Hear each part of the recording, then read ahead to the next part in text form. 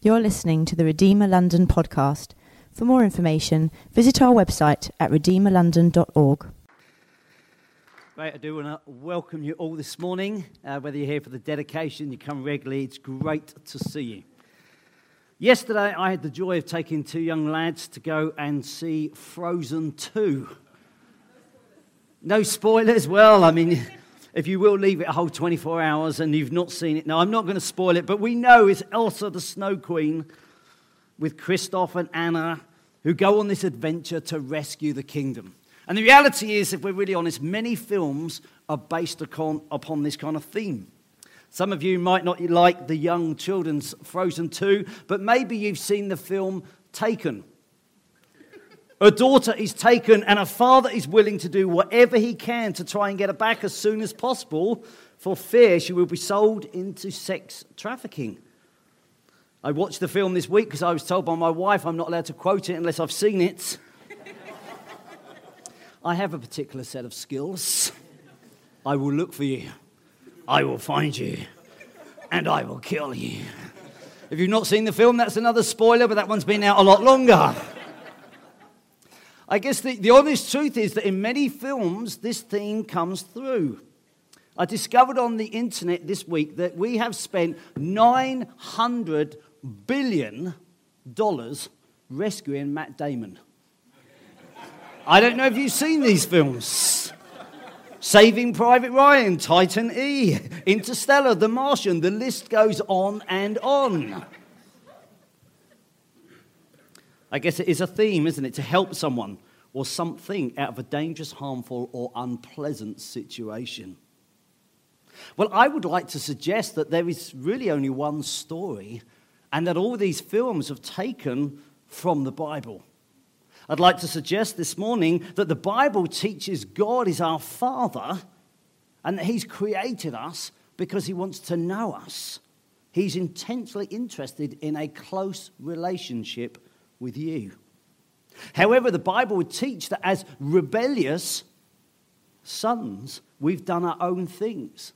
We've turned our back on Him as a defiant teenager and gone our own way. God graciously decides to chase after us because He loves us. And in many respects, some of you would know the Bible and read it often, and some of you will be a totally new content. I would like to suggest the story throughout is God pursuing people because He loves them. In the Old Testament, we hear this guy Abraham, and God makes a covenant with Abraham, and He says, actually, I'm going to be your God, I'm going to be your father, and I'm going to make this covenant. I'm going to give you this land, this inheritance, because I love you. And then He makes another covenant with a guy called Moses in the Old Testament. And basically, we can think of them as rules, but really it was, hey, this is how our relationship will work because I love you. And then we hear of another character in the Old Testament, a guy called David. And God promises him, look, you're going to be king, but actually in your family is going to be a king that reigns forever. Not just this one king for one nation, but the King of Kings. Because I want to provide security and protection. However, every film we know turns on the fact the plot goes wrong. And the Bible is very honest and teaches that the plot has gone horribly wrong. I've got a map that I've put up here, which basically talks about the kingdom splitting. Dark blue is at the top, there's a lighter blue at the bottom. The people of God were considered 12 tribes. But unfortunately, after David, you then had Solomon. We all know about the wisdom of Solomon. But after Solomon, they fell out. And so you had 2 tribes that formed the southern kingdom and 10 tribes that formed the northern kingdom. This split happened about 1,000 years before Jesus Christ. And then in 722, the northern kingdom is attacked and defeated by Assyria. And what they decided to do is they said, look, we're going to attack you, and we're going to take some of you, and we're going to put some of us in. We're going to mix this country up. The southern kingdom is attacked by Babylon. And if you've heard anything about this guy Daniel in the lion's den, you know that he was removed about 600 BC. And then there's a final defeat of Jerusalem by King Nebuchadnezzar in 586 BC. And basically he decides, look, I'm not going to mix you up. I'm just going to destroy the city. I'm going to drag all your folk away and you can come and live where we are. And at this point, the Israelites need rescuing. The Israelites, it's all gone horribly wrong. I think if you turn on the news, we'd probably admit that our nation's in a bit of a mess. People throw figures around about the NHS, about Brexit, about terrorism, about the environment. I had 2 texts before the meeting this morning. One guy says, Peter, I can't make church today. Somebody's jumped in front of a train. I think it's tragic. Someone else is now going to be late today because there was a fatal stabbing in West Ealing last night. I guess it's so easy, isn't it, to look at the problems out there and suddenly think, golly, what's the mess? What's the solution? I would like to pose the challenge before we look at the Bible. Do we accept our need to be rescued? The danger is with social media that we can hide behind this and always put up the nice pictures of the nice meal or the event. Look, I'm at a dedication with the Sibbons. But what's really going on the inside? We discover in 539 BC, it's about 500 years before Christ, that these verses that I'm about to read take place. I don't very often do this. I'm getting myself in trouble. It's the first dedication I've ever preached based upon the child's name, but I'm doing it today. If you get dedicated next time, don't expect this. I don't know there are any Xaviers in the Bible anyway. Ezra 1:1-4. Cyrus helps the exiles to return. In the first year of Cyrus, king of Persia, in order to fulfill the word of the Lord spoken by Jeremiah, the Lord moved the heart of Cyrus, king of Persia, to make a proclamation throughout his realm and also put it in writing. This is what Cyrus, king of Persia, says. The Lord, the God of heaven, has given me all the kingdoms of the earth, and he has appointed me to build a temple for him at Jerusalem in Judah. Any one of his people among you, may his God be with him. And let him go up to Jerusalem in Judah and build the temple of the Lord, the God of Israel, the God who is in Jerusalem.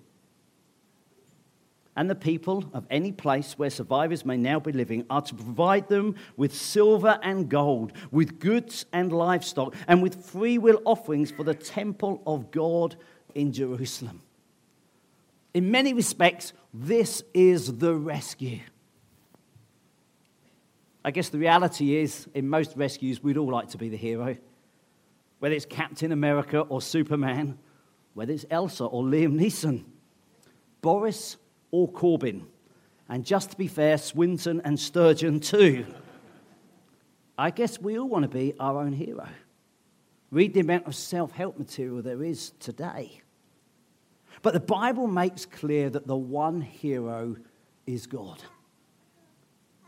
God speaks. In order to fulfill the word of the Lord spoken by Jeremiah. Jeremiah was a prophet, and in this time of exile, you had Haggai and Zechariah, Jeremiah and Ezekiel. They were people given by God to speak words of encouragement and direction.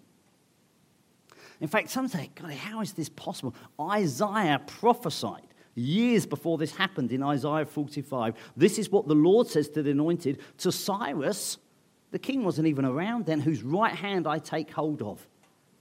Actually, God had spoken this, and it was to be trusted. I find this hugely challenging in an age where words seem cheap or hollow. In an age where what we said 10 years ago, we might now be ashamed of. The word of God endures and is a solid basis for how we do life. God not only speaks in the story, God acts. If you have ever seen the film of Moses and the Great Escape, you know that just before they hit the water, that actually while they're still in Egypt, God says, you're to plunder the Egyptians. They'd been slaves for 400 years. And you're to say to the Egyptians, hey, could you give us And the Egyptians would be favorably disposed and give them loads of silver and gold. Well, I don't know if you picked that up, but that is what happened here as well. It was like the second Exodus when they left the land. They'd been exiles for 70 years. It's almost like you're about to go. God says, remember the Exodus? I'm going to do this again. It's amazing, isn't it? Just going around, hey, give us your gold and your silver. And these people say, yeah, willingly, take it. They're kindly disposed. You can read about it in Ezra 1, verse 6. All their neighbors assisted them with articles of silver, gold, with goods and livestock, with valuable gifts in addition to all the free. So suddenly you get God speaking and God acting.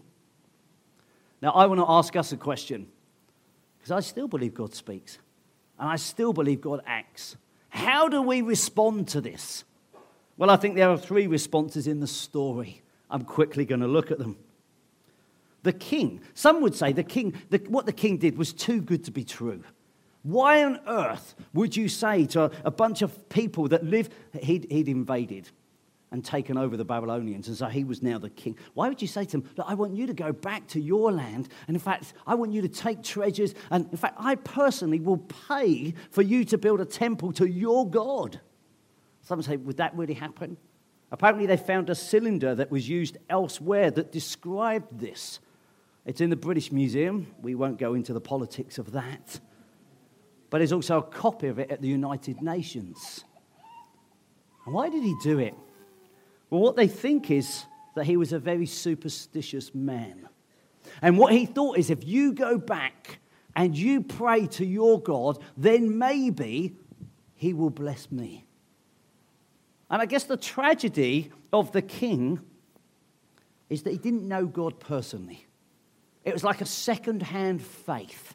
What he really thought is, hey, maybe, and I don't know, maybe someone's here today thinking, I'm not sure I believe all this stuff, but maybe you could pray a prayer for me.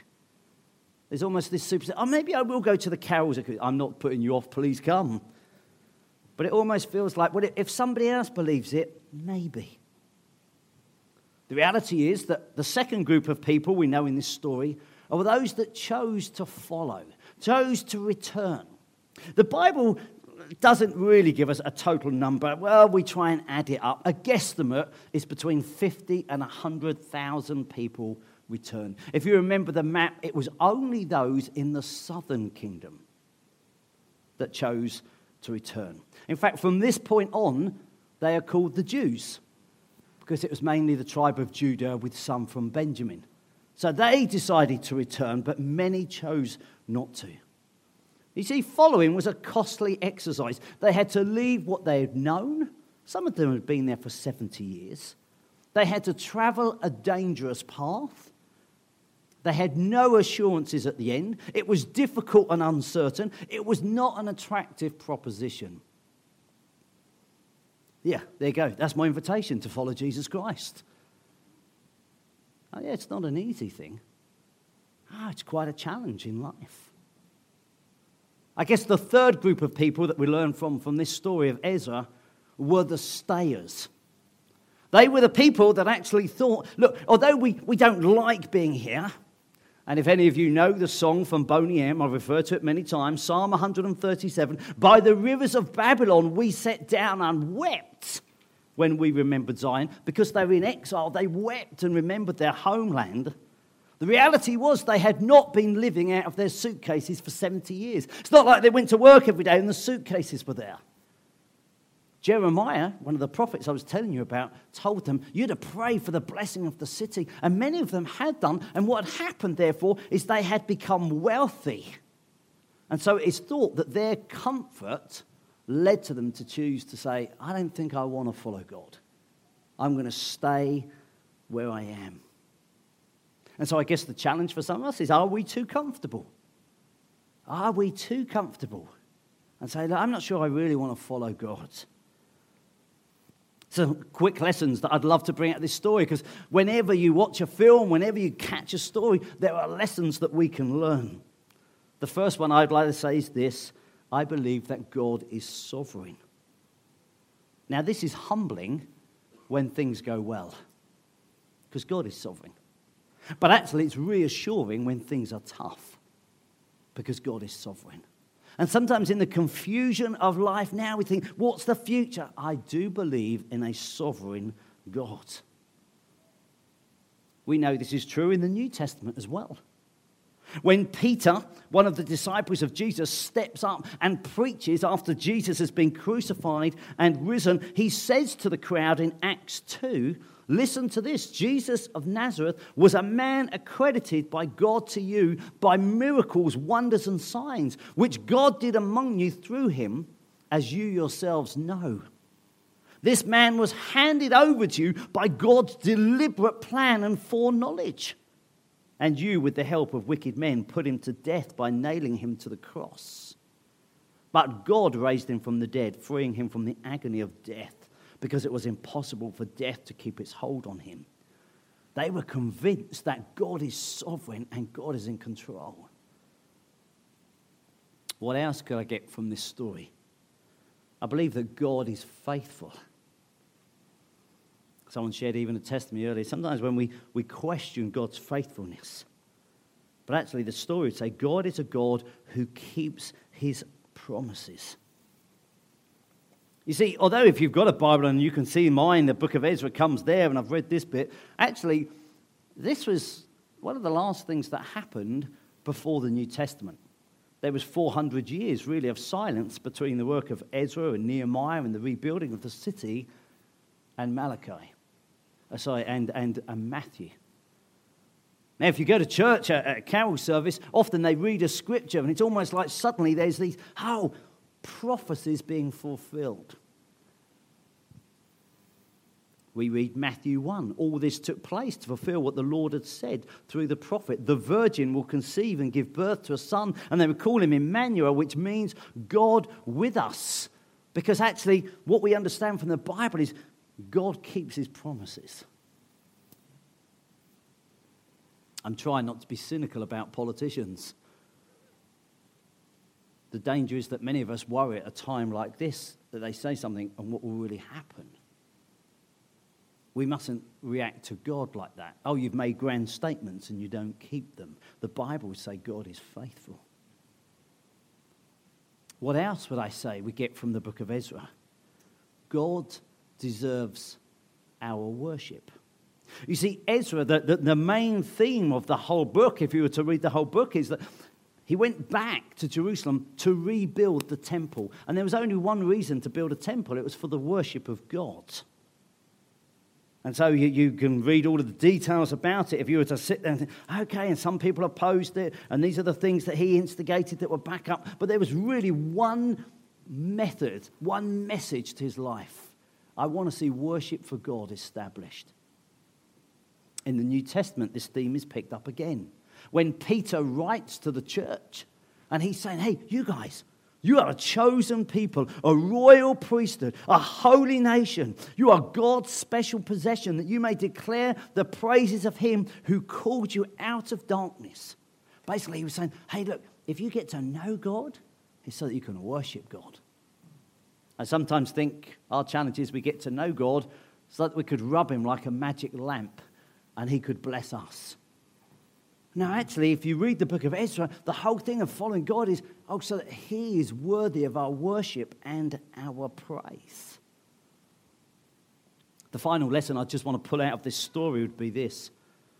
God has the ultimate victory. Now, you might say, Pete, how do you read that into the book of Ezra? You see, because when the Babylonians came and attacked the temple, what they did is they would carry off all the gold and the silver and put it in their temple. And that was a very powerful image, because what you were saying is, what you gave to your God, we've given to ours, which means our God is bigger and stronger than yours. Now, what's absolutely fascinating is that when Cyrus sends them back, he sends them back with all the treasure. He almost says, look, all the treasure that we took out of your temple, I want to give it back to you. And I want you to take it back to your temple. And I want you to reestablish this temple. Many people have said that this is almost like an image of God coming back from the dead. Oh, but they'd been ransacked. The temple, this is why they were weeping they were what happened? Oh, we thought this is where God lived on earth. This is what we thought was his house. And they've taken all the treasure. They've robbed God. They've given it to another God. Oh, we thought. And then suddenly, 70 years later, I want you to take your treasure. Just imagine coming back. Which again is the central message of the Bible. We read in Matthew 28, we often read this at Easter. The angel said to the woman, "Do not be afraid, for I know that you are looking for Jesus who was crucified. He is not here. He has risen. Just as he said, come and see the place where he lay." I have to be really careful now on the whole Frozen thing because I don't want to go doing spoilers. But most films you go to, let's just put it that way, the hero seems to die and come back because we're understanding this big story. I often used to take my kids when they were younger to the cinema, and on the way back, I'd always say, "Oh, do you think that's part of the story?" And they said, "Dad, does it have to be in every film?" I said, "But it is. That's the truth." God has the ultimate victory. There is no body. As Christians, we don't have to do a pilgrimage to a grave. There is no body. The Romans never produced the body to denounce the new faith. The Pharisees were unable to produce it to stop people following Jesus. In fact, 10 of the 11 disciples were killed, stating they believed in the risen Jesus Christ. So I think we've looked at the story, the rescue, and the lessons. Let me just ask a couple of questions of you this morning. How is your story going? Does life feel like sinking sand? Maybe you've made a fortune, but you're now worried about losing it. Maybe you've had huge success in 2019 at work, but there's more pressure now for your targets in 2020.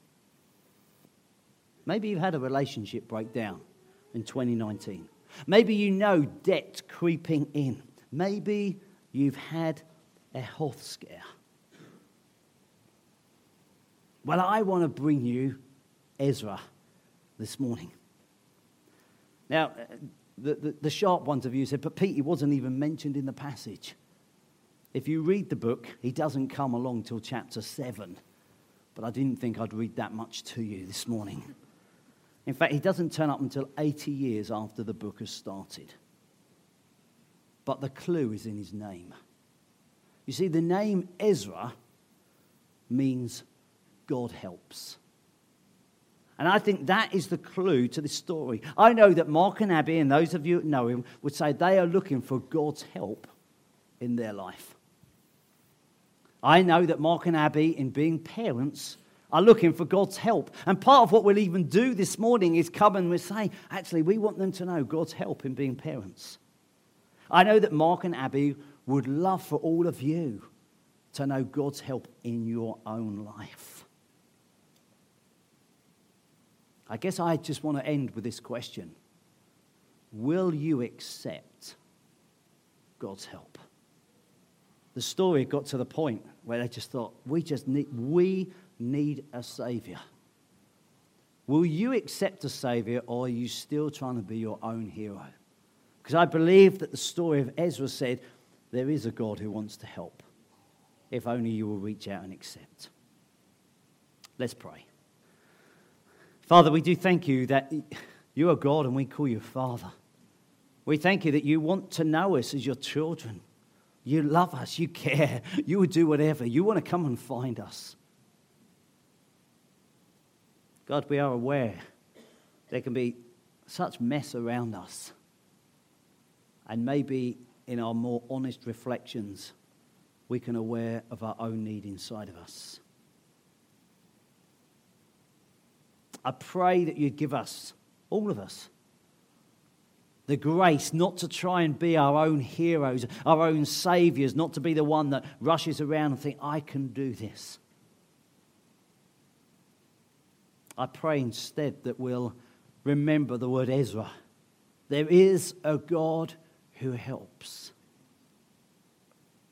Lord, whether we don't know you at all, and this is our first prayer, God help.